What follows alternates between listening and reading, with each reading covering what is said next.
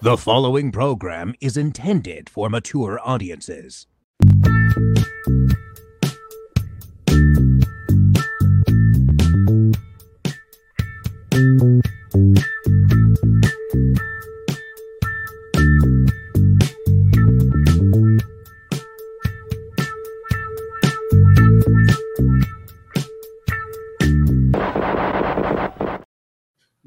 Greetings, Flesh Wound After Dark fans, and welcome to another Black Emanuelle episode.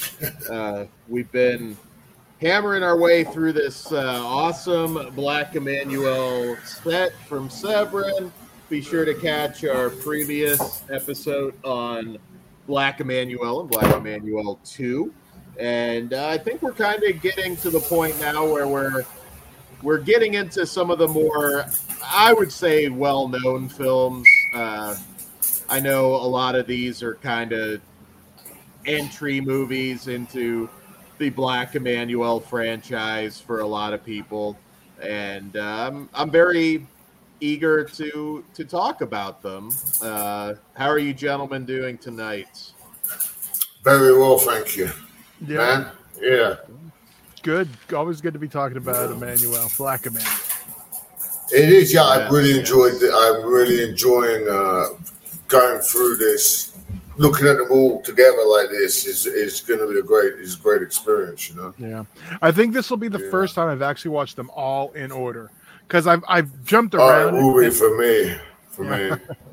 Yeah. So yeah. We were talking briefly on the first episode about the Mondo kind of influence on these films, and if you're unfamiliar, Mondo films, they're designed to basically convince people that they're nonfiction, sort of documentaries. Mondo Cane from 1962. I was going to say this was the one that introduced me to that. That started it all, really. And if you're unfamiliar, Cannibal Holocaust was heavily influenced by those movies. You know, that mockumentary style. It just took them to another level, you know. Yeah, they really did. And, I mean, these movies are really interesting if you've never dived into them. They kind of focused on bizarre rituals in exotic locales, sex, death, a lot of animal. So certainly, like you said, Cannibal Holocaust. And they were really popular. And the other thing they love is the Indonesians hanging from the hooks when they do the self-hooking and hanging. You know, when people hang themselves up. Yeah, body suspension. Yeah, Mystics in Bali. That was Umberto Lenzi, one of Umberto Lenzi's. And I believe it was Umberto Lenzi, Mystics in Bali. No, it actually wasn't. But Mystics in Bali is fantastic. Terror. I love Mystics in Bali. Yeah. Why do I think it's Umberto Lenzi? He did. Umberto Lenzi did the hanging in the cannibal movie with the cult where Man from Deep River. No. The one where Eaten Alive, yeah, and it starts off and they show it. They pretend it's the cult. Yeah. That stuff's nuts. So some of the stuff those people do when they're in those religious frenzies is absolutely nuts, and that they were there to capture it. These Italian guys, you know. Yeah, the Italian cannibal film, which Emanuelle does get there eventually. It does, yeah. You'll never get that again. It's a subgenre that is just you've got what you've got. You won't get anything else truly authentic. Yeah, well, he tried, didn't he? What was it? Green Inferno? Eli Roth tried. And even as soon as I heard that he was going to try doing it, I thought, why? Because it just won't be. It won't be, so what's the point? And I wouldn't want to see someone going and killing an animal now for a movie, you know, but the intensity that it generates that they did it, you know, is there. Yeah, absolutely. You know, especially Cannibal Ferox, like that poor little finger that gets eaten by that snake. God, it takes so long to die. Like, die, little thing. You fucked. It's over, man. Yeah. It's so long, Cannibal Ferox is actually even worse than Holocaust in a lot of ways. I actually like it better. I say Holocaust is a better movie from the point of view of cinema, but I just enjoy Ferox more. It's more fun. In my opinion, a more fun movie. You know, a lot. It's got Giovanni. I love Giovanni's performance in that movie. Yeah, Giovanni. It's a really great performance from him. As I can't remember the name of his character, but you know. Mm-hmm. Yeah, wow, he takes a long time to die too. He's like castrated 2 days in the movie before he dies. Yeah. You know, well, he goes on for ages after he's castrated. He suffers in that one. It's interesting how some of these kind of connect, and so. Emanuelle in Bangkok, we're getting into now the Joe D'Amato era. This is a 1976 film, and Laura Gemser luckily is back to stay. And in this one, she's on assignment in Bangkok to interview the King of Thailand and becomes entangled in political intrigue and sexual encounters with old and new lovers. Returning to this, of course, is her soon-to-be husband, Gabriel Tinti, who they were kind of a package deal for pretty much everything. They made, I think, over 20 movies together, a couple dozen movies, I believe, and they were a package deal. That's why they always tended to be in these films. And this one, I think, is probably the sexiest film to date that we've covered so far, at least in my opinion. I thought so. Yeah, I would agree with that. And there's a lot of social commentary as far as, you know, Americans going abroad and arguably taking advantage of these cultures and being very ignorant of different ways. We kind of have that one couple that they hang out with that is kind of used for comedic relief in this one. And in my opinion, Emanuelle has never been hotter than she is in this film. And I really have to say, what makes these movies is not just the erotic content, it's also the score.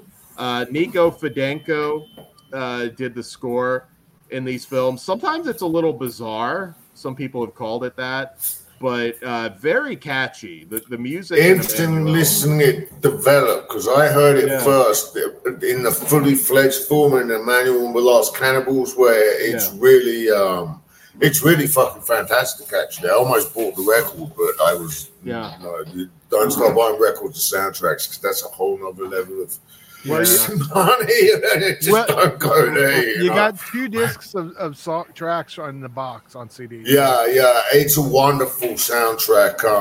That one, but it's interesting to me hearing the proto versions on the earlier ones, because it's like he has a little signature. There's a little Black Emanuelle signature that he uses that is reoccurring. You know, which is really fucking cool. I love that. I love that when characters have their own little musical signature, you know, which goes. It's part of making a cult. Well, not any kind of cinematic character is them having their own little.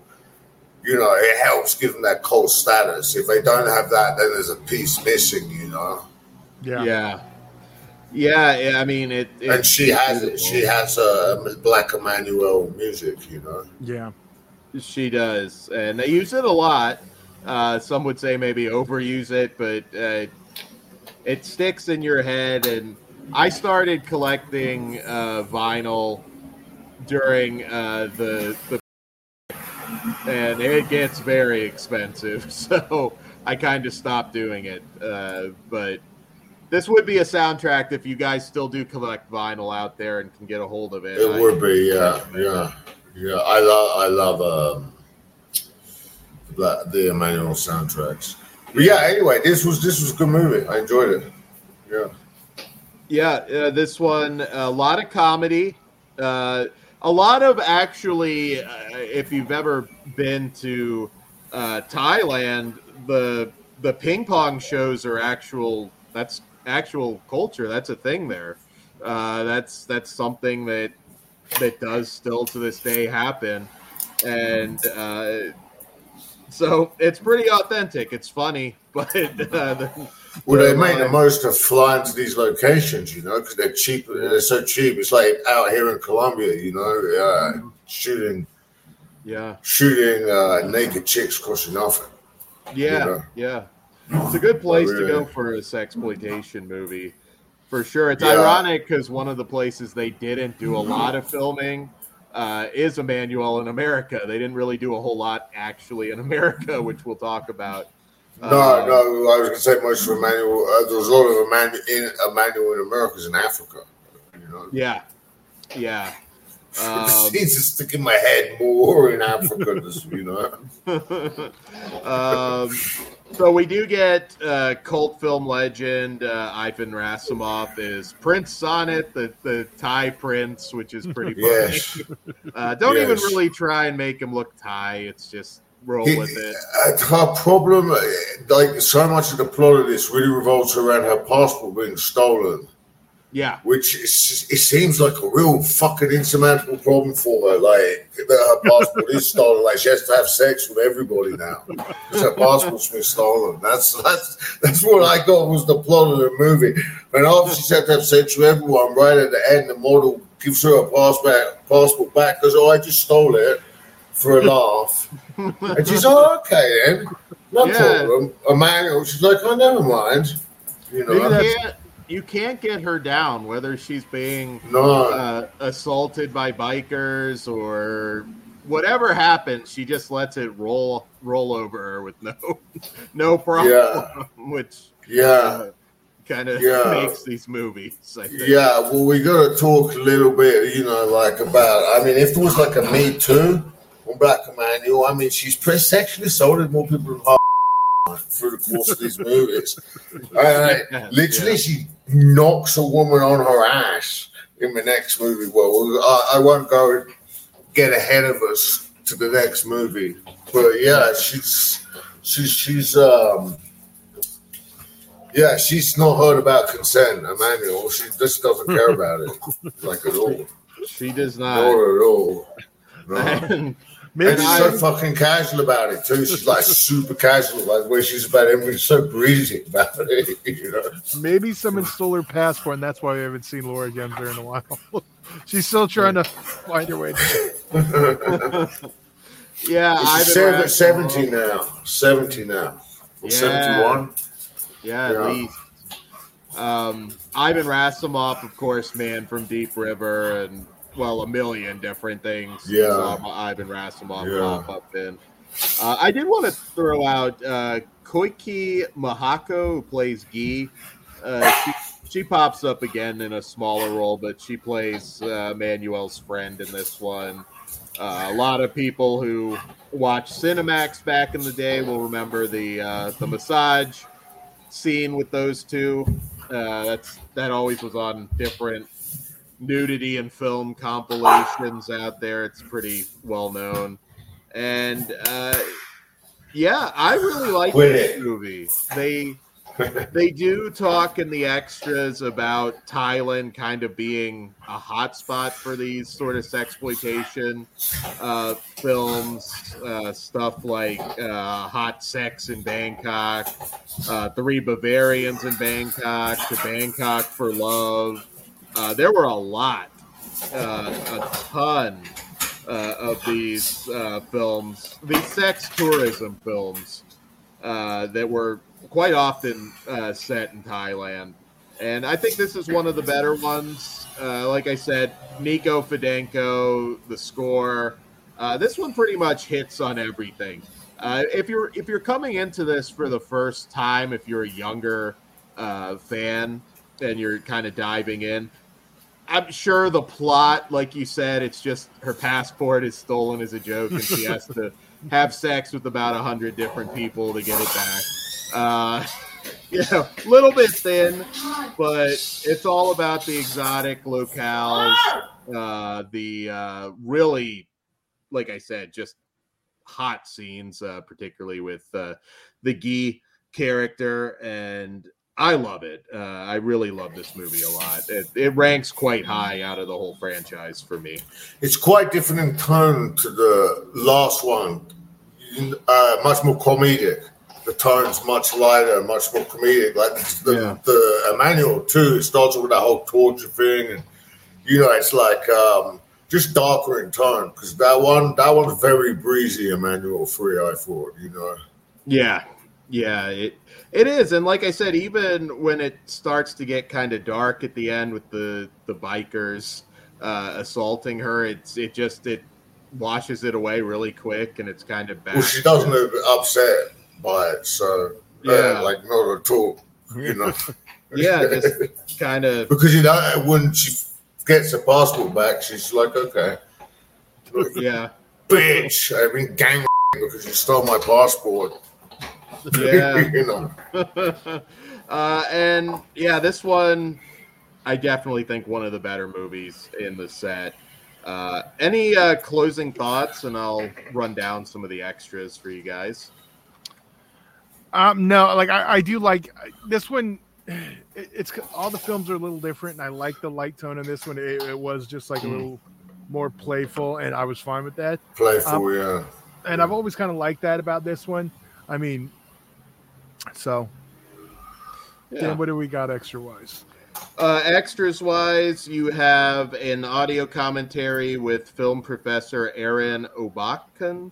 And this is very informative. He talks about the Nico Fidenko music and runs down some of that history of Thailand being used as Bangkok specifically used as a location in a lot of these sex tourism films.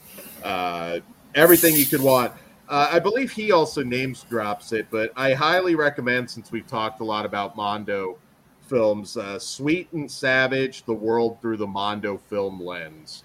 If you're curious about Mondo movies and their history, that's a really good book. We also get a reflection of the times, interview with actress Deborah Berger, who's actually the daughter of actor William Berger. Oh, really? Wow, I didn't know that. Yeah, and we get a 1999 interview with Ivan Rassimov, which is short, but speaks very highly again of Joe D'Amato and kind of how he ran his set is, kind of very family-like. That's kind of a theme for most of the people who talk about D'Amato in a personal sense. And I believe 99 was when D'Amato had died, so he had just died probably right before this interview. Well, I know Donald O'Brien worked with Joe D'Amato when he was very sick, like really fucking sick, and he still went and finished his last movie with him, Frankenstein 2000, which is it's a shitty movie, but it's a fucking entertaining movie. I don't know if you've ever seen it, but it's a great send-off for Donald O'Brien at the end when he's got the power cable thing, coming down the street with it. I mean, but I think I believe it's both of the last movies actually. I think it's Joe D'Amato's last movie as well, or his last non-porn movie, because he came he was just doing now with him. Then he just did that one movie like towards the end once Donald O'Brien was terminally ill. Yeah, he did. He was working a lot with Rocco Siffredi on a lot of XXX films, and I remember getting those at the video store. Like, oh, I got to take this one home now. When I worked there. I mean, like I said, Joe D'Amato, you're in for a good time. Quest for the Mighty Sword is one I like. That's the one where they reuse the Troll 2 puppet. With a pretty amusing movie. You can see a clip from it online. Unfortunately, not on Blu-ray yet, but as far as this movie goes, I am a 4.5. I love this one. Max? I'll give it a 4. Yeah, I know. I'm torn between those two. Because I've got to leave a little room to play with for the later movies, you know. I get that. I'm gonna go with a 4 on this one too. Yeah, I'm really, I mean, it hasn't been that long since I revisited these films, but there's considering you're dealing with a lot of the same actors, same director. At this point, you would think you'd get a little bit tired of them, but they are all a little bit different, which has kept it interesting as I work. They are, yes, yeah. Because I watched all of these for the first time. Awesome! Yeah. So our next one, Emanuelle in America from 1977. This is, I think, arguably at least one of the top 2 most notorious in the franchise, and also from Joe D'Amato. And this one follows Emanuelle as she goes undercover to expose the seedy lives of the rich and powerful sex cultists and snuff film peddlers in America and Europe. So Emanuelle in America, kind of an early one that sort of touched upon the snuff theme. Of course, there was Snuff, the film from the Findleys, which not a great movie, but they did have to go. Oh, the movie Snuff. Yeah. So the cult guy, where they filmed extra footage. Yeah. I was when I was young. I thought that movie was going to be so awesome. I have it on Blu-ray. And they also made Shriek of. Do you know what's fucking weird though? They also made Shriek of the Mutilated. Yeah, this movie Shriek of the Mutilated. And you know what happened to the director? Yeah, you know what happened to him? He was killed by a helicopter in New York. Right? It flipped. Its runner broke, and it fell like that, and it chopped him the blade. And he made a movie called Shriek of the Mutilated. Hopefully, he was Michael Finley. Yeah, he was the husband of Roberta Finley, who Roberta was pretty notable because there weren't a lot of female sexploitation directors, and she went on to do a lot of classic hardcore. I think she co-directed both of their movies. Actually, co-directed him and her together. Shriek of the Mutilated is very entertaining. It's a really, good. It's better than Snuff, I thought. Yeah, Snuff is Snuff is kind of a Frankenstein movie, anyways. It's complicated. Yeah, well, they bought it. They bought that footage, right? Yeah, it's. I always tell people don't get too excited going into that one. The story behind it's more interesting than the movie itself. But Shriek of the Mutilated is a great double feature with Night of the Demon. From 1980. It is. I love great Sasquatch double bill. I love Night of the Demon as well, Yeah. And Demon Warp as well is another Sasquatch movie. That's a fucking mental movie as well, It is. Yeah. Night of the Demon's probably my favorite for the biker scene. Getting his dick ripped off by Sasquatch. That's a great scene, yeah. And of course, the werewolf and the Yeti. Because funny, a bunch of those made it on the Video Nasty list in the UK. Yeah. A bunch of those Yeti movies did. Yeah. For some reason, they had it in for the Yeti movies. Yeah, they didn't like the Bigfoots. The census did not know. They didn't. Emanuelle in America is a film that's deserving of it for sure. As we'll get. I'm not surprised that it's on. I'm not surprised that it's on that list. Oh yeah. So, I mean, I personally, I just watched it. I got done watching it just before this podcast. So I just watched it today. Yeah. Yeah, Joe D'Amato was no stranger to the Video Nasties. I mean, Anthropophagus and Absurd, I know, are on there. And, I mean, this is the one that had the controversial scene, which pretty crazy. What I wanted to ask you actually, Dan, if you knew, was the snuff movie scenes with the nipples being cut off and everything. Are they taken from another movie, or were they actually shot for this movie? They were shot for the film. In fact, another case where Maurizio Trani, I know, he had to go in, much like Rogerio Donato, and prove that no, we didn't kill this girl. Really? Because they're fucking great. I mean, it helps that they're distorted and stuff, but I mean, I love this one. This was my favorite one of the four. Big dimension, because I was not expecting it to be a horror, a cross-genre horror porn movie.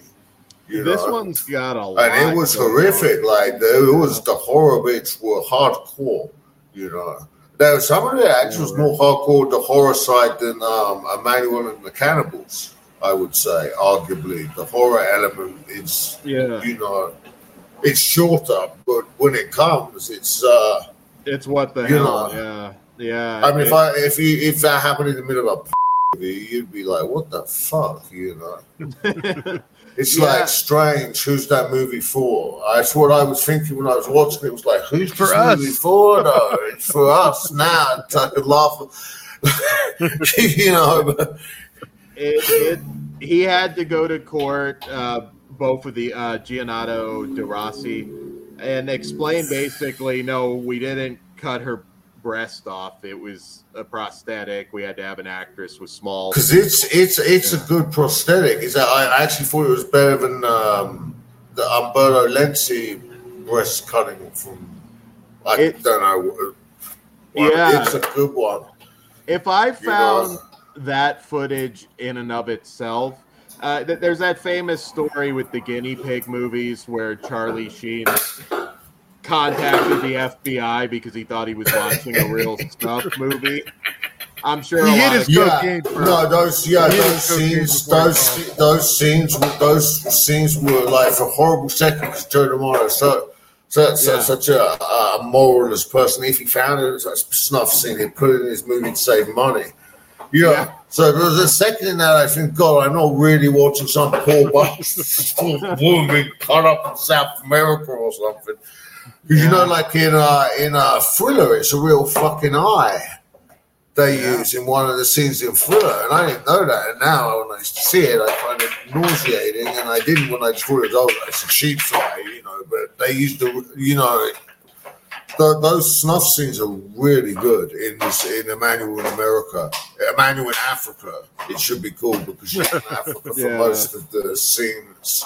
It was mostly just establishing shots in America in this one, so they kind of cheat a little bit. But, it works. And, a testament to the effect team on this one, because it's not a huge part of the movie, but it is brutal and the tone is much darker than the last one. Yes, I thought more sleazy. It's more sleazy and it's just darker. The stakes, like the stakes are played like they actually matter in this one, because in the other one they just play like they don't matter. But in this one, it's like more. They're cutting people's breasts off, but it's just the darker tone. Yeah, there's more danger in this one. It'd probably be the one that Kruger might like, along with the cannibal one, so maybe he'll watch it. That's what I was going to say. If I was going to recommend one to people, who are more horror fans, I would say this one has enough horror in to, I mean, it's not like it's all the way through, but it is. When it comes, it goes on for quite a bit, that whole scene with the snuff thing, too. I was not expecting that at all. That's why I enjoyed it so much, because it caught me completely by surprise. I thought I was already taken by surprise by the hardcoreness of the sex, because it was up on a whole nother level to the last ones. Because you had like a lot of it suddenly, which were like a new thing. And you've already had one horse already at this point. And horse, yeah. Sorry, Dan, I'm Just, taking notes. We also get a nude Martha Stewart lookalike that a lot of people point out at the beginning, which there is comedy in this. I thought the carjacker, well, he's not really a carjacker. He's trying to kill her. Yes, that very strange interaction with the carjacker who's going to kill her, and then she starts sucking his dick and he runs off. And turns him into And she takes that as a victory. She's so pleased with herself after he's run off as well. She's like, go power. It's hilarious. They could learn a lot for that Barbie movie from this. They like about how like girl power works. Imagine if Barbie got down like Black Emanuelle. There you go. They could just repurpose this script for Barbie 2, and we're good. Yeah. Margot Robbie just getting carjacked and just sucking the guy off, and the guy runs off. He's like, "Oh my god!" Because that's what's so funny about it, right? She starts sucking him off, and he's just repulsed, and I'm a virgin, and runs off. Like, dude, you're gonna stay on. It's a pretty hilarious scene because then later she's real nonchalant about it. It's like, oh, he's fine. Yeah. And she keeps the gun, and her boyfriend confirms that it's a loaded gun with real bullets in it. She doesn't let go. Oh shit! She's like, oh well, you keep the gun. She's just like, not even concerned that he's gonna come back. Yeah, it's odd, but it works. It really makes for an entertaining movie to be able to. I love these scenes. They happen in the Italian movies where the writer just kind of fuck it, I'll put it in. Yeah, and it to go from comedy to snuff to eroticism. I mean, this has something for everybody, and it was considerably more nuts than the other three movies preceding it. Yeah, I thought just in everything it was more extreme.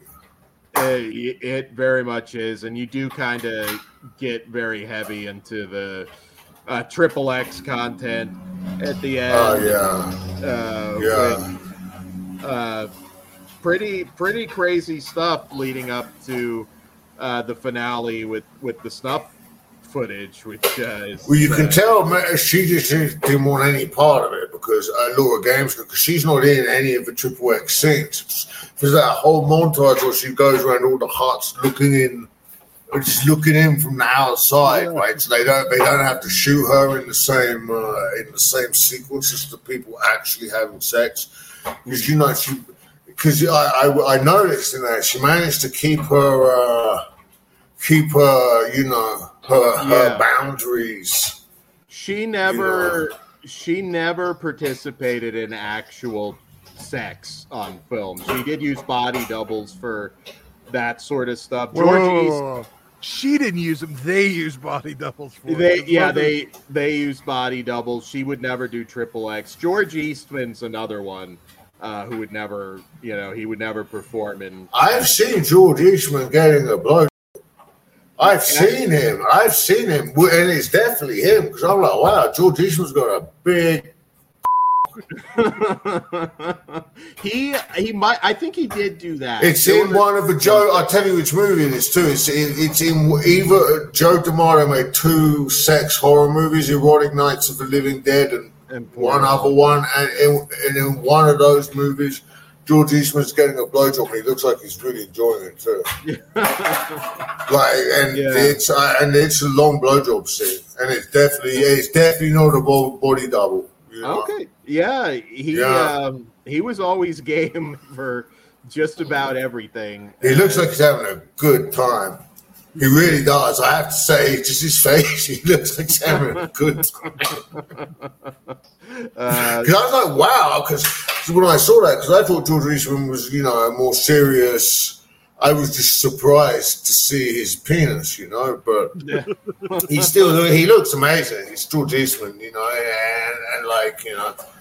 he's one of my favorites. He's just so great. He's a legend for sure, and in everything. Well, both his collaborations with Joe D'Amato, Absurd, and the first one, Anthropophagus. Anthropophagus. I love Anthropophagus. People say, "Oh, it's so slow," but I do. I actually love Anthropophagus. Oh yeah, the look of that one. It's very well shot, I own a lot of copies of that one too. I got so many different versions. One of my favorite video nasties for sure. And then there was the remake. It's terrible, but I watched it anyway. The Andreas Schnass. It's Andreas Schnass, right? The violent shit guy. Violent shit. I try to like his stuff more because he seems like a really cool guy. And he loves Fulci and he loves he loves the greats. He loves the fucking masters. But he just like the violent shit series. It's just like I did like the one the Giallo one actually. The one that was based off of that. Yeah, that has nothing to do with it. The violent shit Giallo with Giovanni and that was quite good. He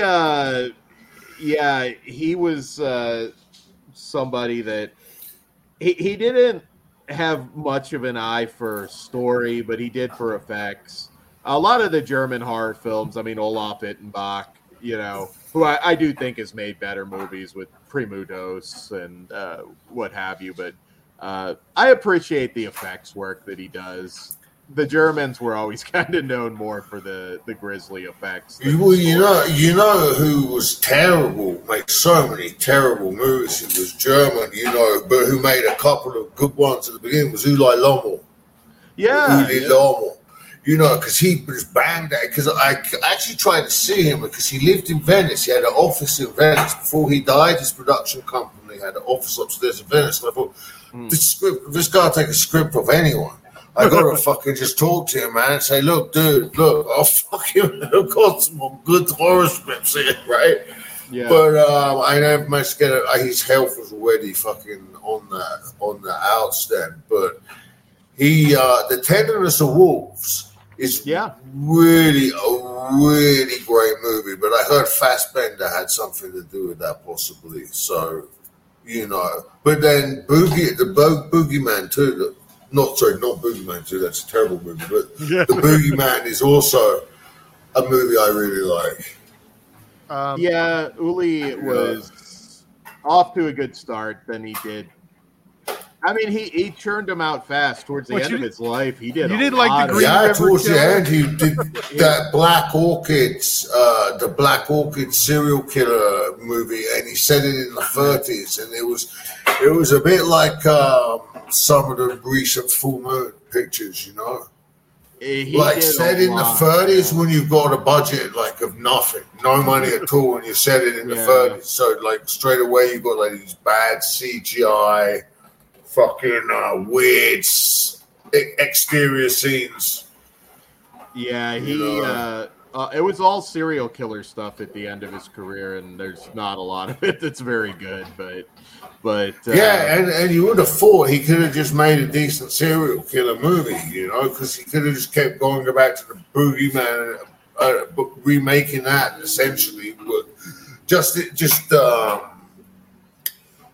the deaths are essentially like Nightmare on Elm Street deaths. They're supernatural deaths, so they just got to keep coming up with different supernatural ways to kill people, I always recommend, I think maybe his best movie, or at least one of his top two, is Devonsville Terror. Yep, with Donald Pleasance. That's the one I was going to throw out there. Yeah, Donald Pleasance. Of course, yeah, that is actually, I really like that movie. I forget it's him because it's so coherent. Right.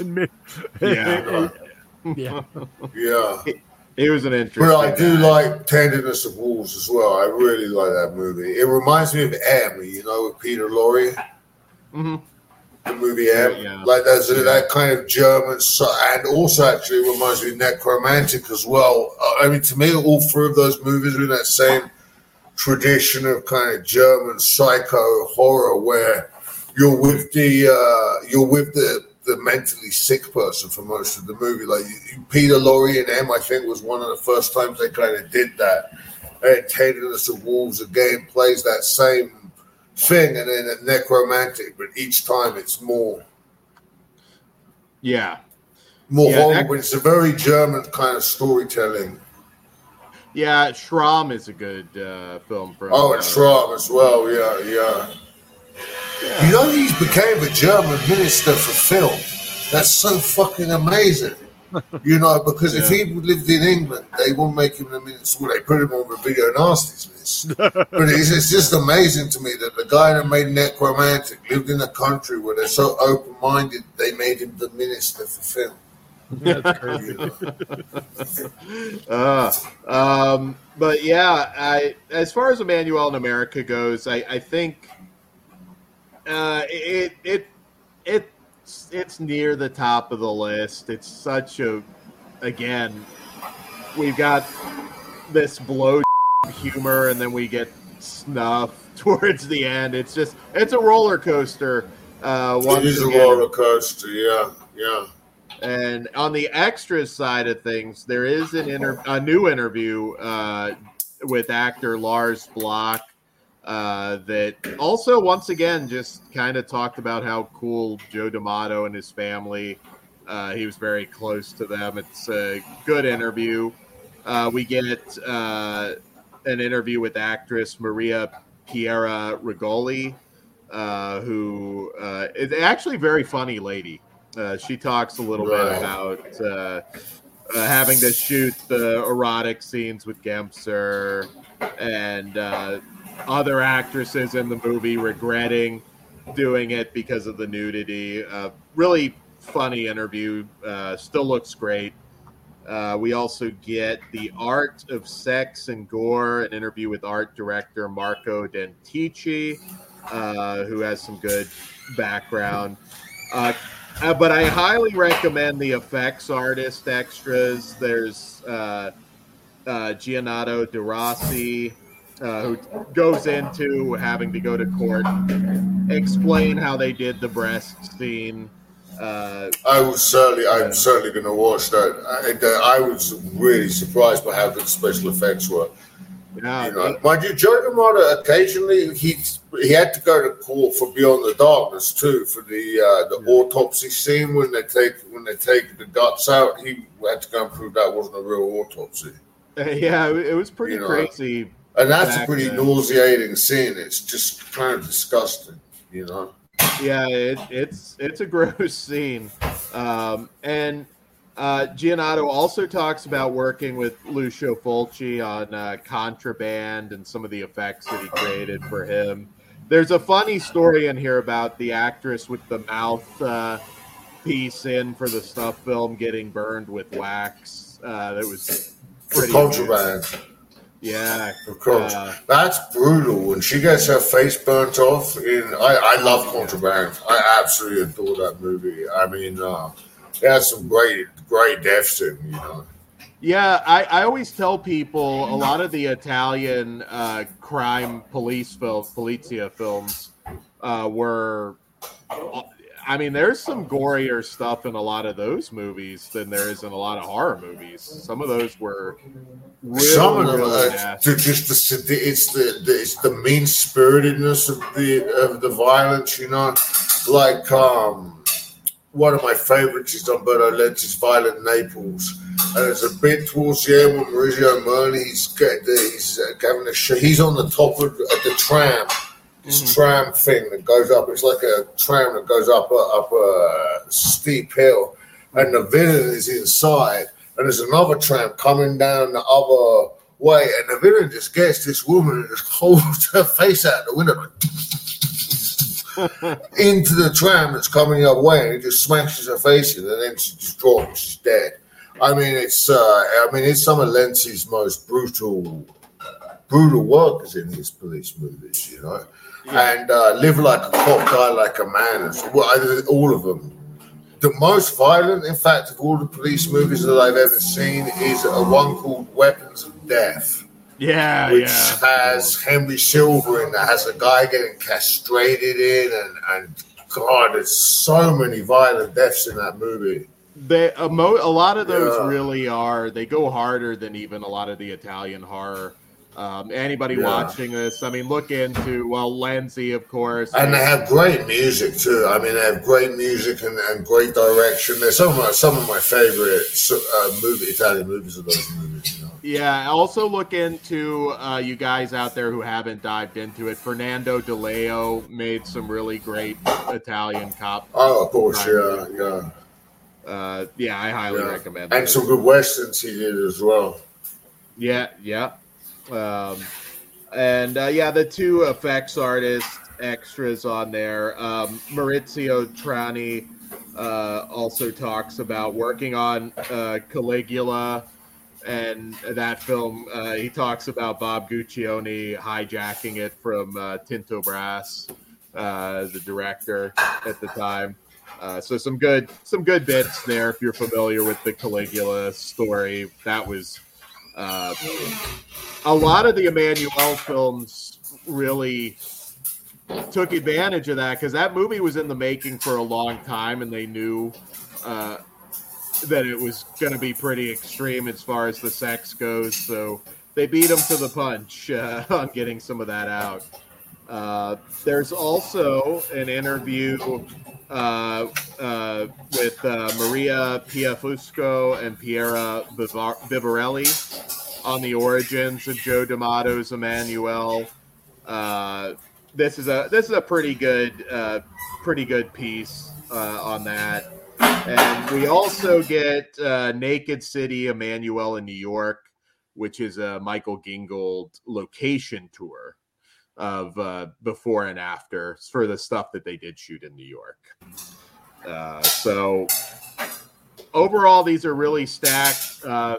Rating Emanuelle in America, I'm going to go a 5 in terms of sleaze. I mean, this is about as good as you're going to get. And it's also funny. It's also sexy. It hits everything you could possibly want out of this kind of movie. Yeah, I'd give it a 5 out of 5. 5 out of 5, right? Yeah. 5 it's got everything. It's like if you're new to this series, this would be the one I would recommend. Or you're just new to Joe D'Amato's movies. Because it's a great introduction to Joe D'Amato because it's just completely outrageous, like absolutely outrageous. If you want to believe the juxtaposition of story is something else, you know. And the gore scenes are excellent. They are really really good, really good. The horror, when it gets to the horror bit, I was very impressed, you know. As good as it gets, yeah. How about you, Ty? Oh, I mean, I'm easily a 5. I mean, this is I love this movie. Sam, even wearing my little gimmick. So I didn't get the merch, but we're gonna play the board game when we're done. We are, and then you can see the stickers. We have the 4. We have USA. Oh, that's fantastic! Yeah, we have a security clearance one, and then is that Italy at the bottom? Yeah, Italy. So, yeah. I'm looking forward to seeing Sister Emanuelle. I've never seen the one where she's the nun. So I'm looking forward to that. Yeah, I think Porno Holocaust is the one with the blowjob. The blowjob, yeah. Because I was trying to find that movie everywhere to watch Porno Holocaust. I actually ended up watching it on a porn site. It's the only time I've ever watched a feature movie on a porn site, but it was actually on a full-on porn website. That's where I found it. You can. It used to be. I mean, a lot of stuff's come out on Blu-ray, but I will say some of this exploitation stuff that you guys out there might be looking for that hasn't been widely released, you can find vintage erotica on tube sites, even softcore stuff. I mean, but it is a horror movie. To be fair, I mean, it's still it sounds much better than it is. Holocaust, to be honest. I mean, you know, it's not there's not that much more Holocaust in it, you know. Yeah. No. Like it was, I was a little underwhelmed, you know. Yeah, In fact, this movie was much more befitting of that title, Emanuelle in America, you know. Yes. You know. So guys, thanks once again for joining us. We still have barely made a dent in the set, so we will be back next time to do 2 more. And I look forward to it. I look forward to it as well. All right. On that note, good night, gentlemen. Good night, guys.